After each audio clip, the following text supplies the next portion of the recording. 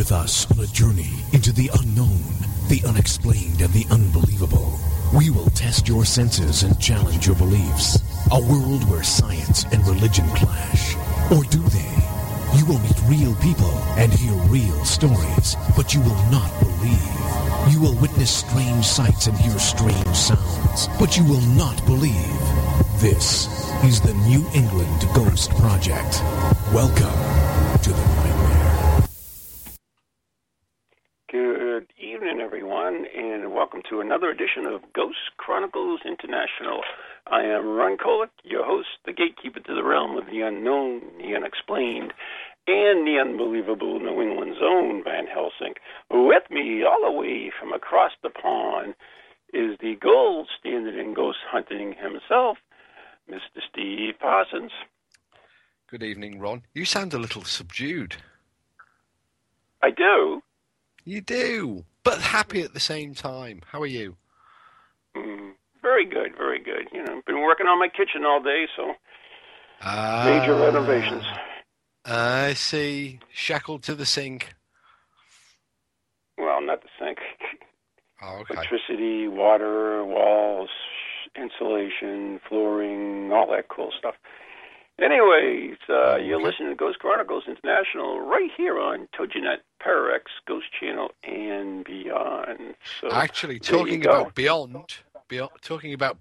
we're being beamed live into Vancouver, Canada tonight, where Why? we have, because we have a member of our team out there, sitting in his airport hotel waiting to bring his next load of passengers back home. His captain, or flight lieutenant, James Tackey, and he's listening in. He asked me to give him a shout-out, because I think he's feeling a bit lonesome all the way over in Vancouver.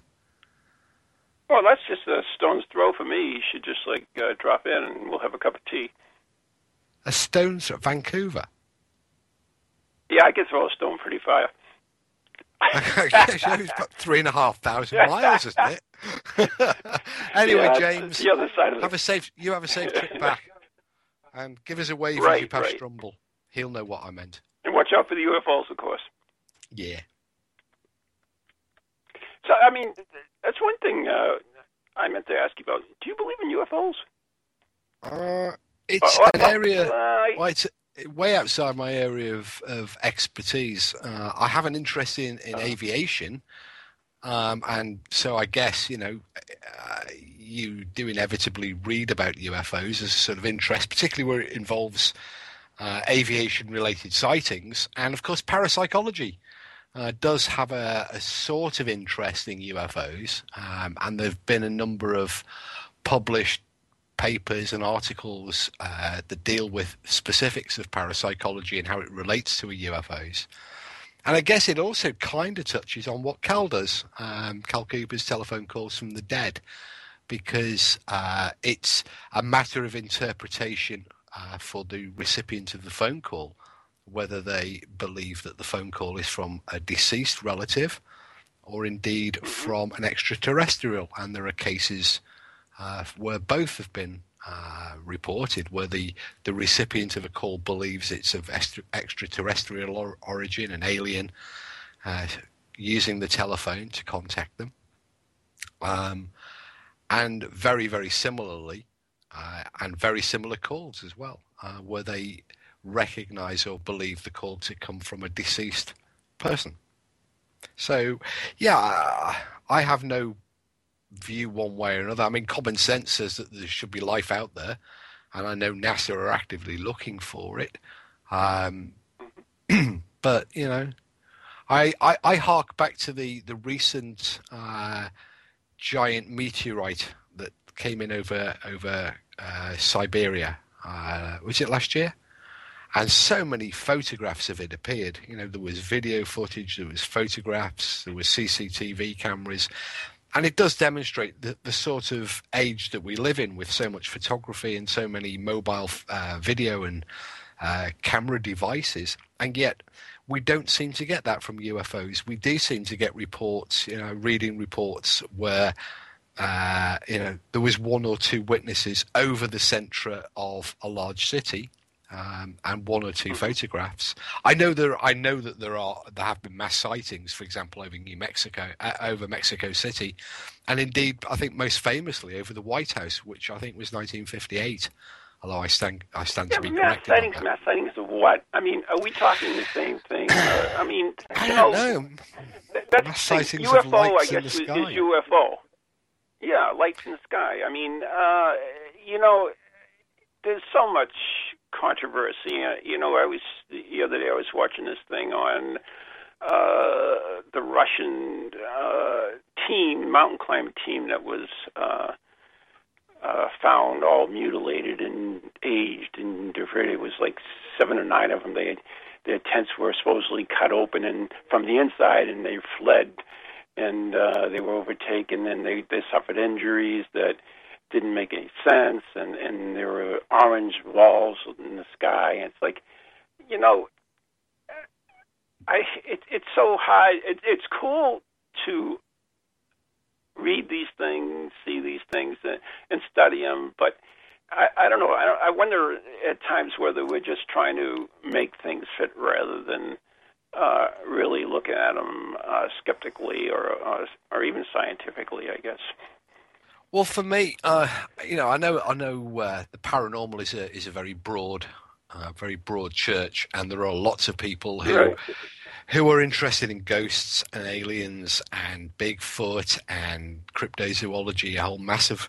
When we started Parascience, when I got into this, I mean, naturally I have an interest in a much broader range, but to investigate, I realized it just wasn't possible. I'd rather develop a degree of expertise. Concentrate on one thing. Right? Yeah, exactly. Yeah, and so my main interest, but it's also the direction that Parascience go, is we only look at ghosts, hauntings, apparitions, and related phenomena.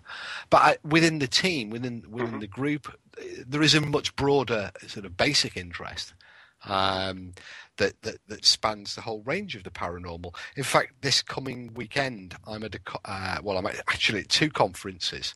One is the Society for Psychical Research up in Swansea, which isn't very far away in Wales, and a little further east at Bath is the Association for the Scientific Study of Anomalous Phenomena. Now, the ASAP conference in Bath does have a much broader base and will cover aliens and UFOs and I think vampires and, of course, ghosts and poltergeists. So there's a much broader range of members' interests being served there. So, yeah, I'm looking forward to the weekend because I get to experience, the world of parapsychology, which is a little dull and dusty at times, and the sort of more mainstream paranormal interest base. So, get to touch bases with both of them over the weekend. And, of course, then 3 weeks today, in fact, 3 weeks about now, I should be somewhere in mid-Atlantic, I think, heading your way. Ready to go. But, and, I did want to mention that Spooky Palooza in the TogiNet chat room says, I don't think it's a matter of believing in UFOs anymore. It's a matter of whether a person has seen one or not. And I don't think that's absolutely true because there are some people that absolutely do not believe in UFOs. It's just like people... You could say that same statement for ghosts. It's not whether or not you believe in ghosts, but whether you've seen it or not. I mean, I think that's that probably motivates a lot of people who believe in it. But there are some people who believe without seeing. There are some people who won't believe even if they do see. So I don't think that's a fair statement in any of the fields that we deal with, anyways. I think any of the fringe areas of study, be that ghosts or be that aliens, UFOs, is subject to the same degree of cynical skepticism. I've watched over the last couple of weeks on Facebook quite a war break out between alien UFO believers and alien UFO non-believers, and it's every bit every bit as twisted and bitter as the comments that get thrown between the ghost believers and non-believers. So I guess any area where you're dealing with fringe areas of study, you are going to have adherents of both camps. And to be honest with you, you very rarely see friendly discussion, friendly debate. They usually dissolve quite quickly into personal abuse and name calling.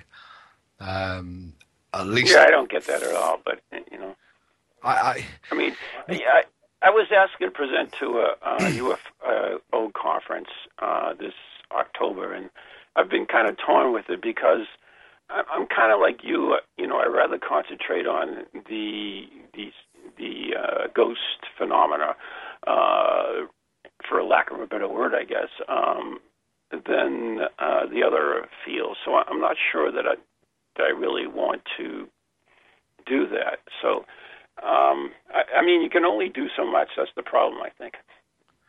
I think you're absolutely right. But at the same time, attending, I don't normally meet UFO investigators, but at some of these conferences, like the upcoming one in Bath, we do meet from time to time. And it's actually surprising that there is quite a crossover between our areas of research. For example, a lot of ufologists are interested in infrasound and the near-death experience, and there are a lot of similarities between the experiences of those who claim to be seeing a ghost and those who claim to be experiencing an alien contact, be that at whatever level. So there is quite a lot of similarity and crossover between the areas of interest. So I wouldn't throw the baby out with the bathwater. You may actually find it's quite interesting, and conversely, good for the ufonauts, the ufologists, because they will get the opportunity to see perhaps a different perspective on what might be very similar phenomena. Right. I mean, you have the cryptozoologists and the ufologists. So what are we, Steve? I mean, what is the term that we describe? Well, for a couple of years, we campaigned to try and get a ology of our own. We championed Manasology because that's the Roman word for ghost, Manes. Mm-hmm. Or one that does pop up from time to time is ghostology. I've heard that, but I think that's been coined more by people that do that. I know there were a couple of ghostology conferences and stuff, but I would like to have an ology. So my personal preference is Manasology because it does specifically separate what you and I do from ufology, cryptozoology, etc., etc., etc. Because at the moment, what is the translation of that again? Manas is the Roman word for ghosts. As we understand them, that the spirits of the deceased, as opposed to other forms of spirit. So, because the Romans had several, they like we have defined differences between different types of ghosts and spirit. The Romans also had different names, as did the Greeks. Another one they had was lemures or lemurs. And I didn't want to be a lemurologist because people think I studied black and white fluffy monkeys. Or llamas. So I thought Manasology, it defined what we do, what I do, what parascience do, and puts a little bit of clear blue water between other paranormal investigators, because at the moment we're just lumped into that sort of mass basket of people who investigate the bizarre and the weird. Right. I mean, we get the parapsychologists thrown at us a lot, but it's really not the same. I'd like to throw a lot at parapsychologists, but hey. Sorry, did I say that out loud? Speaking of that, our friend Cal Cooper will be with us at Spirit Quest and over here in America very shortly as well. Yes, we are blessed. We've got some Is that nice the word? events. I think it's an appropriate word. I think we've got some really nice. Well, the blessed Cal Cooper. Yeah, it kind of fits. But we've got some pretty cool events lined up, haven't we? Right. He says as a link for you to plug it. Yeah, I mean, we talked primarily about what we were as ghost investigators or people who study ghosts. Then your first event actually is more of a crypto event. In that it's a monster ghost and mystery cruise. So, unbeknownst to a lot of people, Mr. Steve Parsons is also a Nessiologist. Nessiologist? I don't know if there's actually a word. What it is, I think. I just made it up. Didn't you hear me? I thought you were using a proper word then, one that I hadn't come across. Since childhood, I've always been probably as interested in the Loch Ness Monster as ghosts, and I have fortunately been up to Loch Ness and spent several weeks seeing for myself the place and listening for myself to the witnesses and deciding for myself. I can't dismiss it. I actually think that there is a lot of very credible evidence from a lot of credible witnesses that there is something unusual in Loch Ness. Having seen it, having seen the loch, my abiding impression of Loch Ness is that you could actually put a nuclear submarine into it and not very many people would notice. So something 30 foot long, I think, could easily go undetected. But, the sightings still pop up from time to time, and a lot of them are natural, normal phenomena. And during my time at Loch Ness, I saw a great deal of phenomena that resembled and have been reported as the monster. These waves that travel the length of the loch from no apparent source, seismic waves because it's on quite an active seismic area, wind driven phenomena. I've never been in a position where I've seen anything unexplained. But I've certainly spoken to it. What's interesting is it's the people, not the day trippers and the tourists, but it's the people who live around the loch and work in the close environment of the loch. When you speak to those people, most of those people are absolutely convinced that there is something there, and moreover, many of them have their own accounts of something in the water. Now, these are people who are very, very familiar with the loch and the environment. Now, I've only been there for a few weeks, but at no point was I ever fooled by a small boat or a flock of birds or a seal or a log. And we did see all of those that I've just mentioned. And at no point was I fooled even for a minute. And I can't imagine someone who lives there and who spends their entire life within sort of close proximity of the loch being fooled for a minute either. So there is an awful lot of people who do genuinely think that there is something unexplained in the loch, and the general consensus seems to be it's large and eel-like rather than something prehistoric. So yeah, I don't know. It just fascinates me. Right. And of course, from that, actually, Spooky Palooza wants to know if you did go swimming in the loch. Yes, I've been swimming. Oh, are you afraid to get nibbled? No.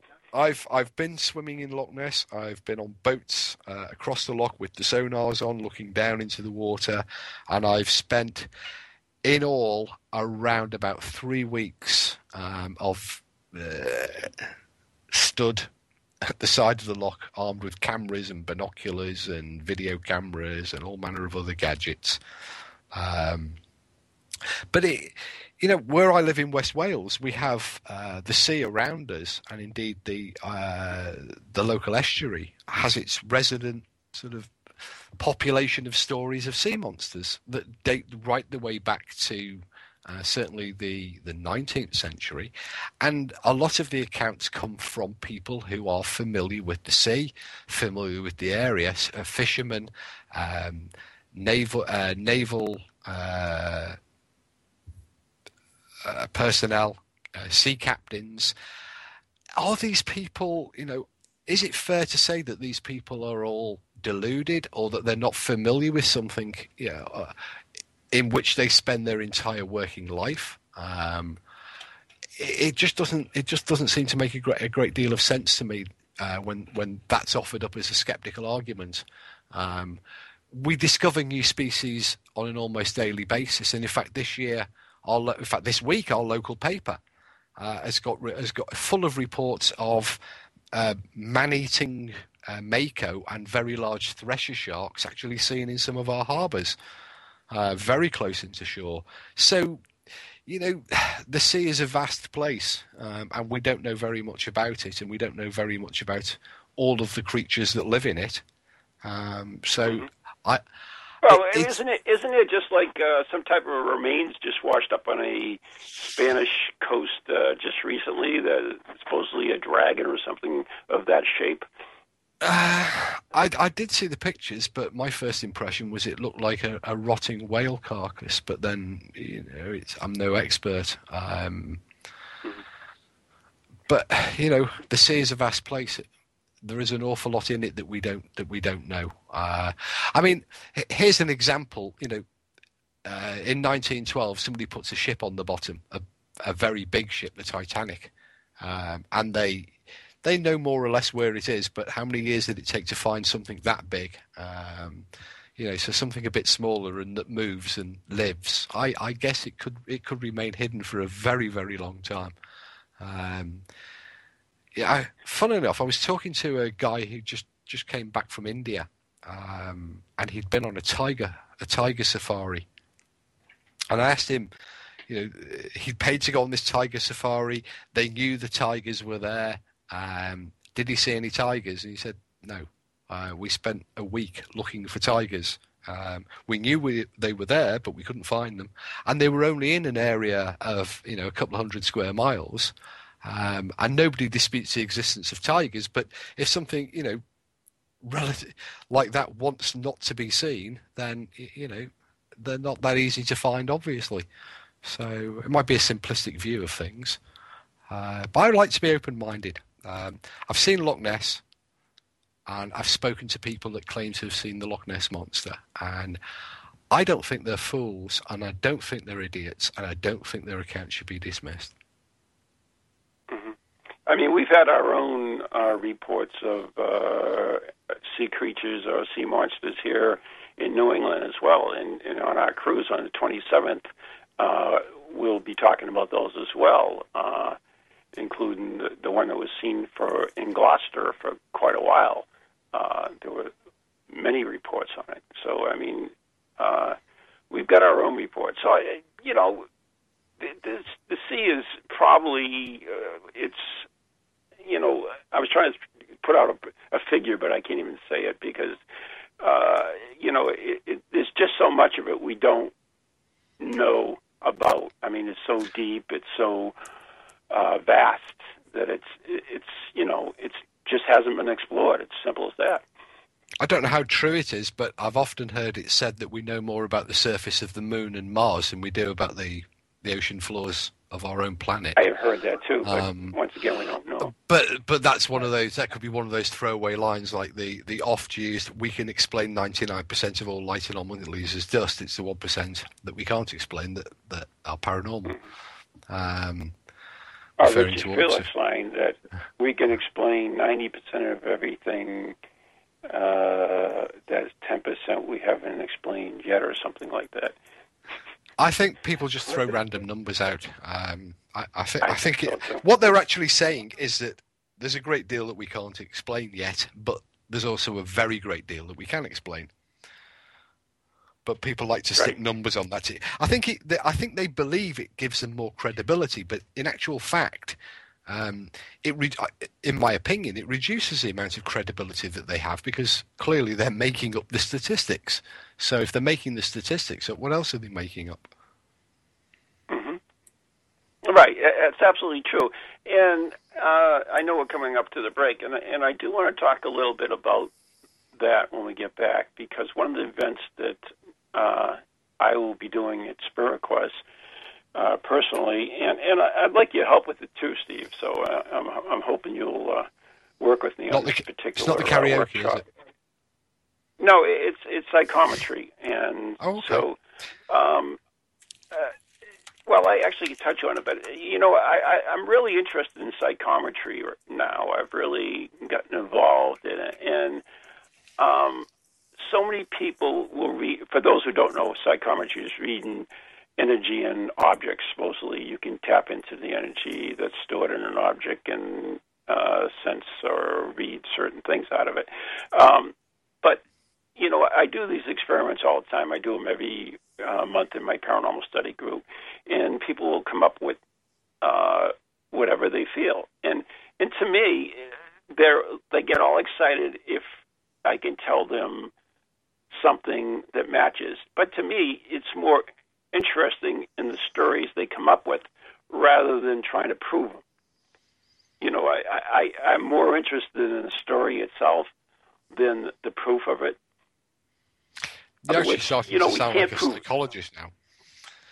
Because no, seriously, because what they're interested in is, it's actually quite fascinating that given a certain set of conditions, the ability of some, or the ability of all of us to confabulate and elaborate a story from very few facts or just some sort of unconnected stimuli. It's rather like the Maglite experiment, and I've seen a medium sit down with a nothing more than a torch that was flickering and create a 20-minute scenario with names, with events, just based around the flickering of a light and nothing else. Nobody saying anything, no other cues. So in terms of psychology, it is fascinating, the stories that people will create. Yeah, well, are they creating or are they seriously reading them? I mean, that's the interesting facts in the thing. And we have to take a break. So, anyways, you're listening to Ghost Chronicles International with the Reverend Steve Parson from the land of the Red Dragon, and Ron Collett, New England's own Van Helsing, right here in New England. And we'll be right back after the following messages right here on TogiNet, Parax, Ghost Channel, and beyond. Welcome to TogiNet, radio with a cutting edge. Feel the need to do some soul searching or make some changes in your life to create a more positive future? Then Circles of Wisdom is just the place for you. Circles of Wisdom is a metaphysical bookstore and more, located on Route 28 in downtown Andover, Massachusetts. We carry a large selection of books and music, crystals and gemstones, jewelry and gifts, sage, aromatherapy, and so much more, all in a relaxing and welcoming atmosphere.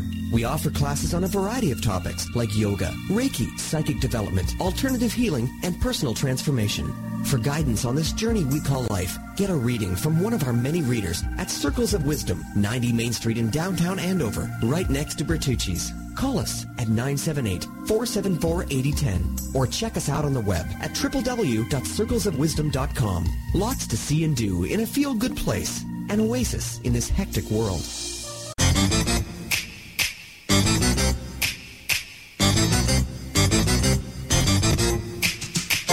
They're creepy and they're kooky, mysterious and spooky. They all talk gobbledygooky, the Parax family. The shows are paranormal, not stuffy but informal. The topics are abnormal, the Parax family. They're strange, deranged, unrestrained. So grab your favorite brew, it's time to rendezvous as we give awards to the Parax family. Take 6,427. All right. Hi, I'm Ron Collett, author and lead investigator of the New England Ghost Project, New England's own Van Helsing. And I'm Ann Kerrigan, the blonde bombshell, and I'm the lead investigator of East Bridgewater's Most Haunted. And we'd like to invite you to tune in Ghost Chronicles, The Next Generation, every Wednesday night at 7 p.m. Eastern Standard Time on www.toginet.com.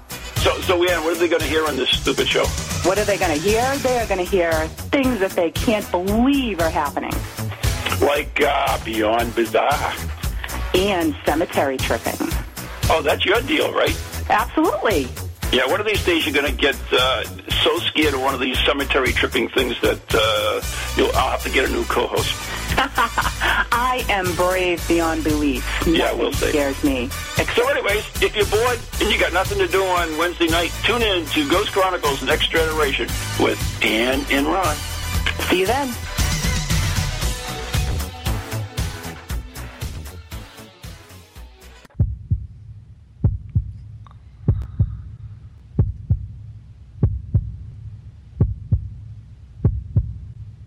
I only do it when there's guests, Ron, so you bring us back, because I'm... Oh, you stink. Yeah, listen to Ghost Chronicles International. I thought I'd just sit there and wait and see how long you'd go for. And Ron Kolick, we'll be right back. Yeah, right. We are You're back. listening to Ghost Chronicles International here on TogiNet, Para X, Ghost Channel and beyond, with New England's very own, the aged but extremely lovely Van Helsing. And here in the sunny, still sunny UK, me, Steve Parsons. What were we the sea monsters, or had we moved on? One second on that. Just for one final thing, Mark English is not going to be on the show in any time in the near future. Is that correct? We can get him on if you wish. We can have him when we get back from the States. He is not scheduled, correct?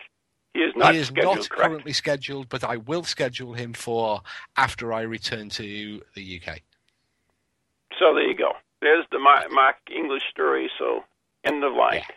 Yeah. Anyways, I was talking about psychometry, which I'm going to do a workshop at the Spirit Quest, which is October 4th to the 6th at Groveland at the Haunted VZ Estate. And hopefully you're going to assist me in this.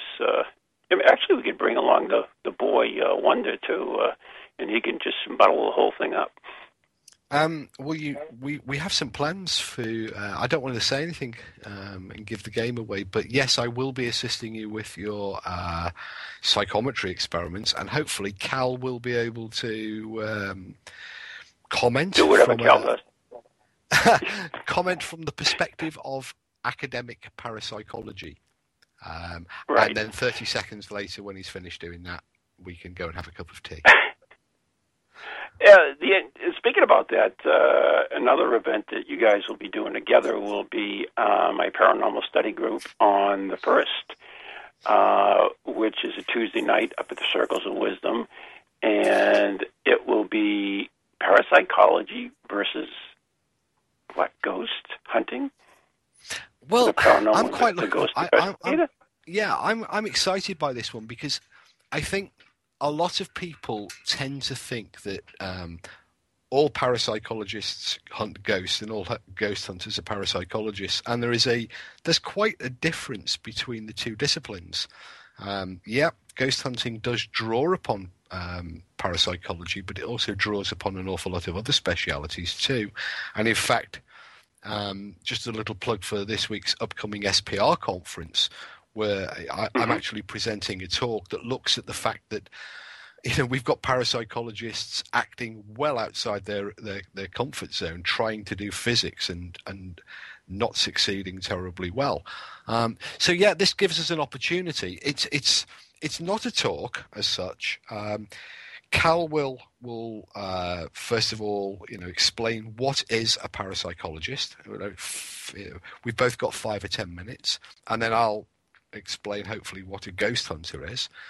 And then it's a debate. It's an open forum debate where people can ask us a wide range of questions, and hopefully the different answers that come from a ghost hunter and an academic parapsychologist will help to illustrate how we do work together, but how there are differences between our approaches.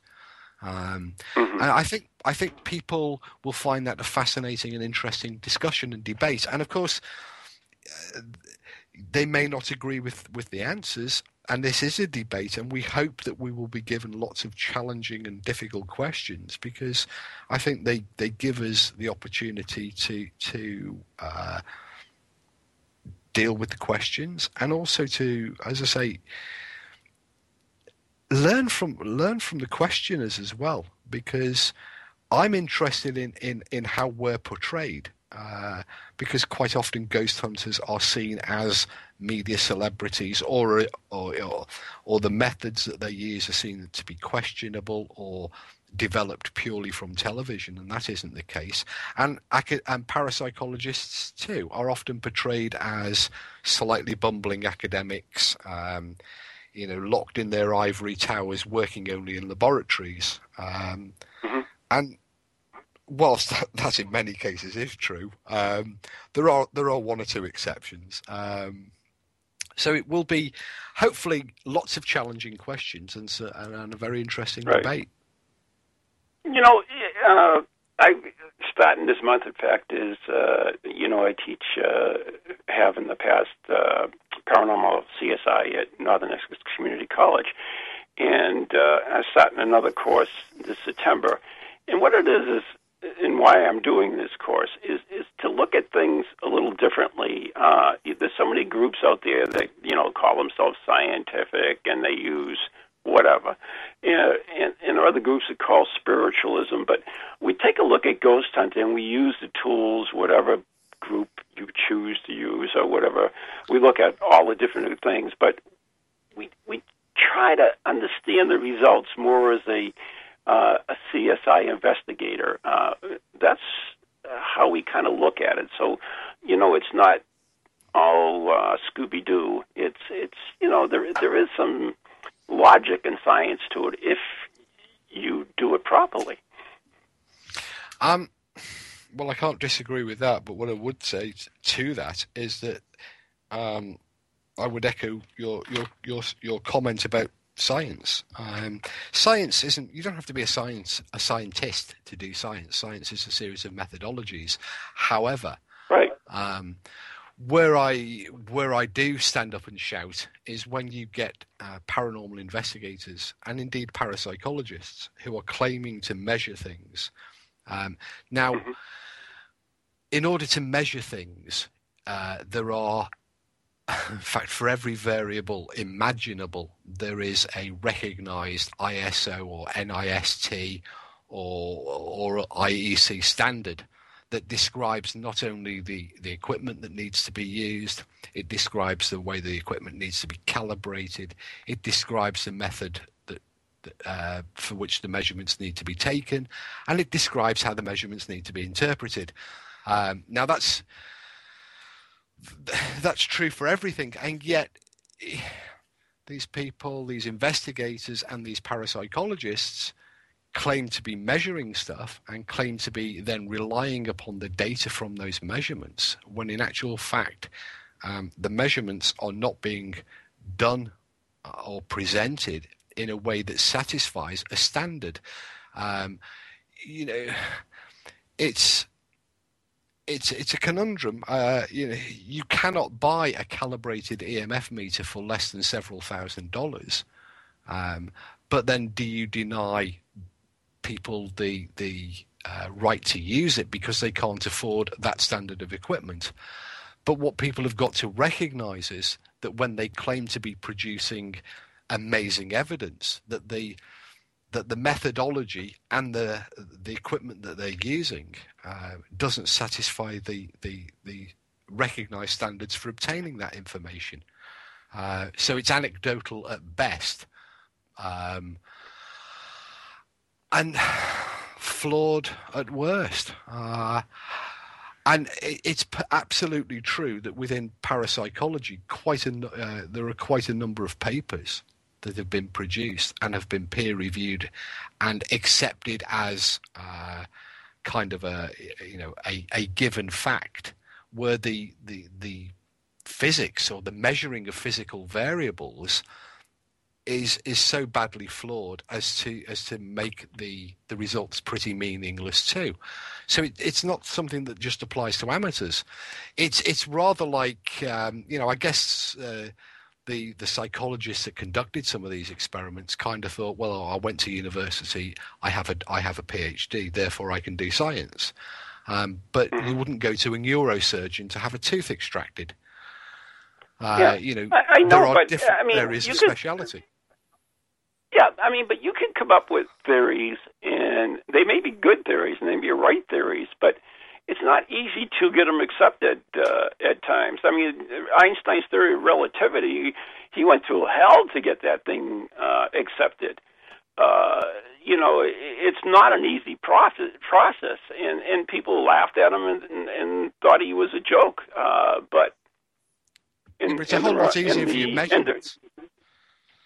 If you're going to do an experiment that involves, for example, taking the temperature of a room, then if you adhere to all of the recognized standards that exist for the obtaining the ambient air temperature inside a room, then at least your data will be credible, and at least you can demonstrate that your methodology was sound, and therefore your data is reliable. And you can say, yes, look, the temperature did something unusual. I don't know why it did it, but it certainly did something unusual. And the method that we used conformed to recognized standards using calibrated equipment, and a methodology that right. I understand was defined. Now that way, when faced with those sort of results, it does decrease the ammunition that you give to the cynical skeptics, because they can't turn around and say, "Oh, you did that with a $5 thermometer." And so I think methodology and the standards and adhering to standards is actually quite important. Right, but you and I both know that. You and I both know that great discoveries are sometimes discovered by amateurs and people not using the best equipment. But anyways, we have to. We have a new Beyond Bizarre, so we have to give that a little roll right now. You something you wanted to add? No, I was just echoing what you said. Of course, some of the great discoveries in astronomy, in archaeology, in a lot of the areas of science have been discovered by amateurs. But in most cases, in that case, hold that thought, Steve, because it's time for another Beyond Bizarre from Marla Ventura.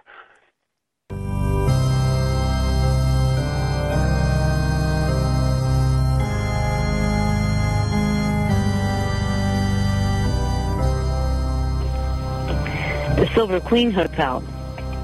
In Virginia City, Nevada, there is a hotel that has stood the test of time. First built in 1876, the Silver Queen Hotel still does not have phones, televisions, or alarm clocks in any of its 29 rooms. Popular among history buffs and those who come to Virginia City to vacation and gamble, the Silver Queen has been host to countless wedding parties, anniversaries, and romance seekers. It also plays host to a few ghost hunters, for it is known for a high level of paranormal activity. While some people come specifically seeking ghosts, other unsuspecting guests have been shocked to witness haunting activities. One couple heard the sound of a banjo being tuned in the room next door, only to find the room empty when they went to investigate. The couple also heard an argument going on outside their door. When they flung open the door, they saw no one, but they still heard two voices arguing. The couple became convinced that the hotel was haunted. They were later awakened by a loud pounding at their door, but when they answered, they found only the empty hall. Other guests have reported hearing creaks, footsteps, and doors opening and closing. A terrifying tale from Marla Ventura's Book of the Bizarre.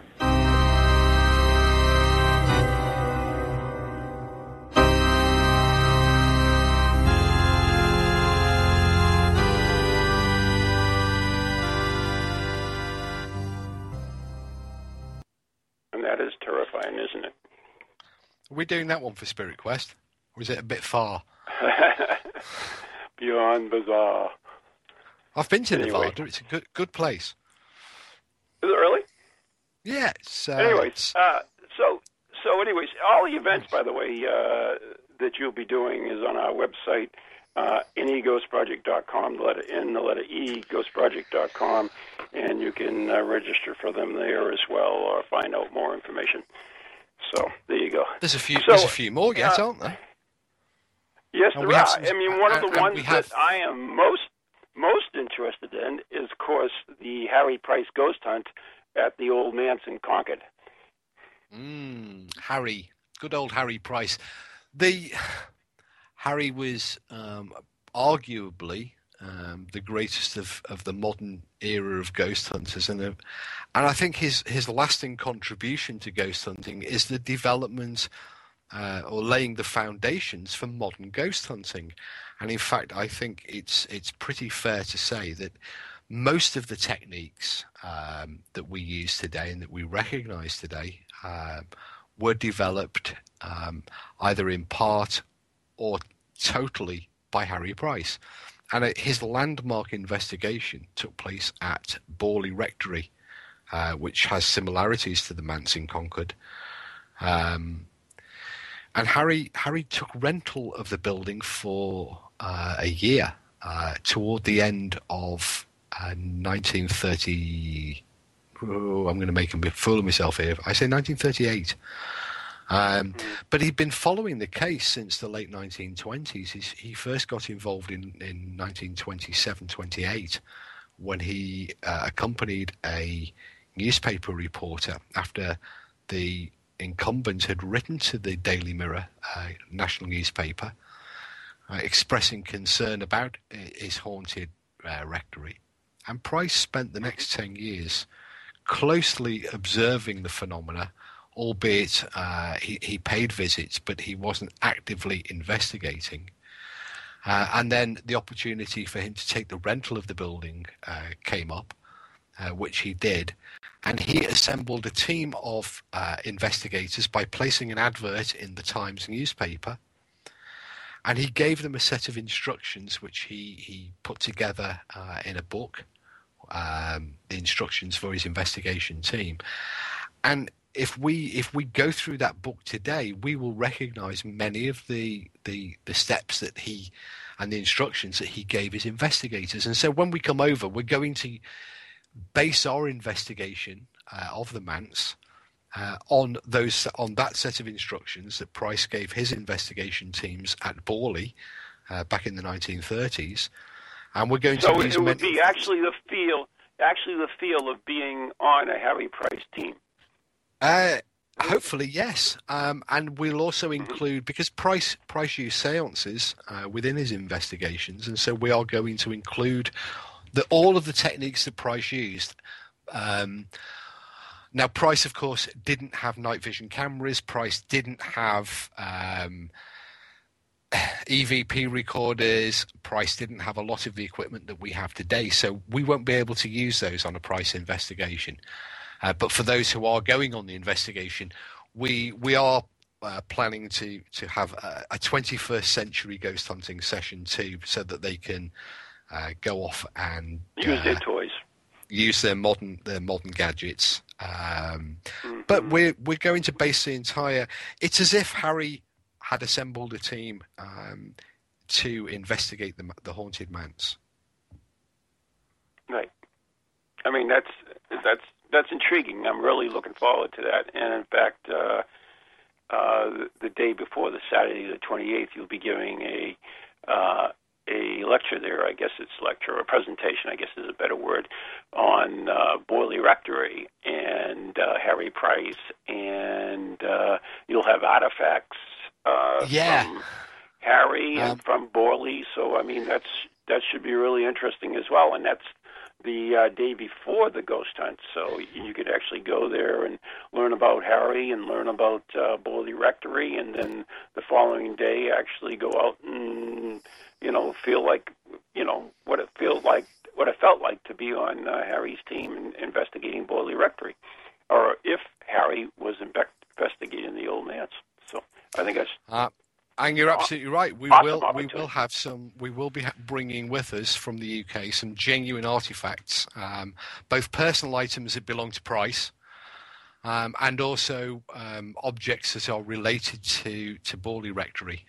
The one object that won't be coming for practical reasons is the brick, which during an investigation we were fortunate enough to do, I think about 2005, we were able to obtain, each of us that were there, we all got a brick that was a Victorian brick from the actual, from the actual construction of the rectory. Although the rectory had been demolished in the 1940s, the owner of the present site had identified a series of walls within his garden that were part of the original structure of the rectory, and was generous enough to allow us to each recover one brick. That's amazing, actually.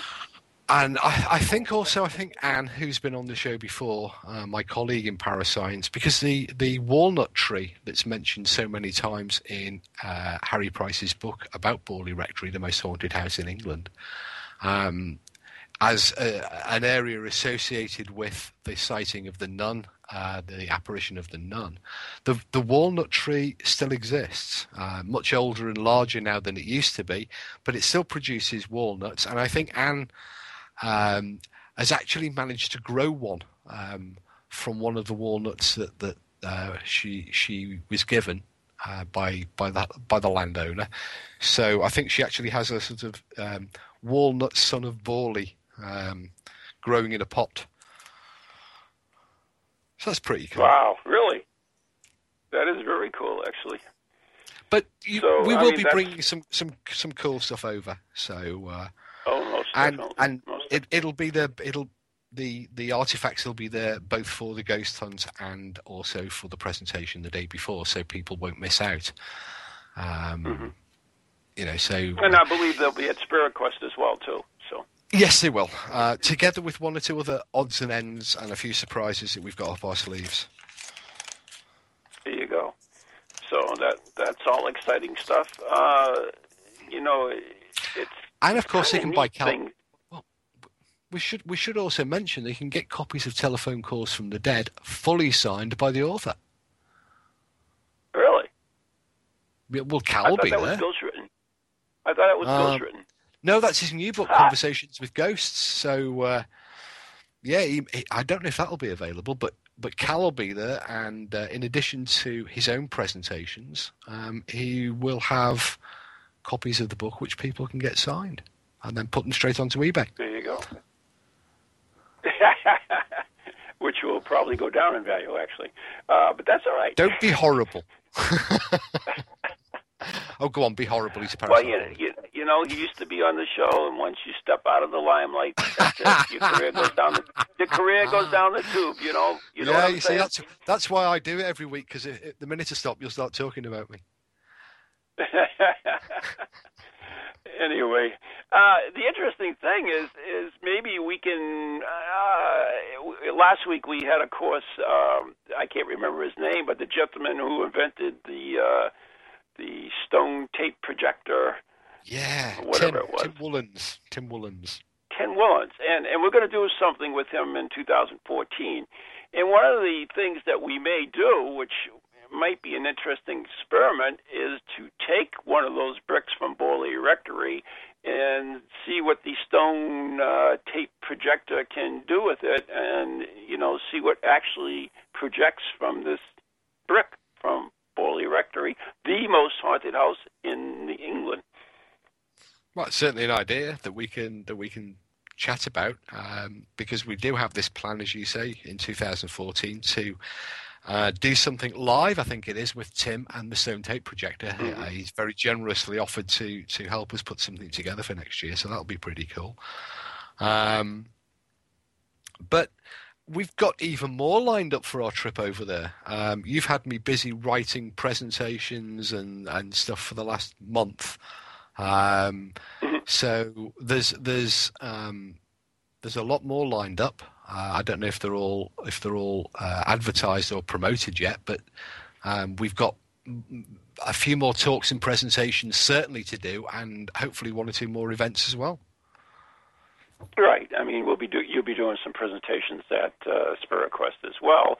And of course, on Friday night on Spirit Quest will be the Paranormal Survivor, which is something that I devised, and I think that's going to be interesting. There'll be, and the guidance of the UKU and Cal, and of course the American side will be under the guidance of yours truly, and we will gather evidence, and the evidence will actually be reviewed during the night, and there will be awards for good evidence, and there will be some penalties as well. So, and finally, at the end of the night, there will be Paranormal Survivor. So it'll be a regular ghost hunt using both UK and US techniques and evidence. Gavins, the place is definitely haunted. If you read the Boston Globe article, you know it is. And so I'm really excited about that. And, of course, that was the 2-minute bell. The Pizza from the Dead is here. So it means that was the loudest I've ever heard it. Have they got a new bell? Yeah. It's a bell from the dead. So there you go. Yeah, I'm looking forward to Paranormal Survivor. It's going to be one of the highlights. Team GB versus Team USA in a very friendly way. I hope. Yeah, right. No doubt until Team USA realise that they're on the losing team, then it'll be dirty tricks time. But we're ready for you. Just remember, the evidence will go up before a special board that I have assembled. So only top-notch evidence will be rewarded. I have no worries or issues on that score. I'm surprised that you've handicapped me from the off, but nonetheless, I'm sure Team GB will. Handicapped? I'm sorry. How did you get handicapped? I missed that part. Well, you said there was me and Cal. You've given me a parapsychologist. Right. You've given me a parapsychologist. Right. I'm giving you the rock star parapsychologist. I know he's a rock star parapsychologist, but he's a parapsychologist, not a ghost hunter. Right. So you've handicapped. He'll provide you with good evidence. Anyways, I hear the music, which means we got to wrap it up. So. Anyways, we want to thank everybody for tuning in, and for myself, New England's own Van Helsing, and from the man from the land of the Red Dragon. I love saying that, the Red Dragon. That's Wales, right? Yeah. Yeah, so Mr. Steve Parsons. So tune in next week, and it's time to say good night and God bless everyone. Good night, God bless.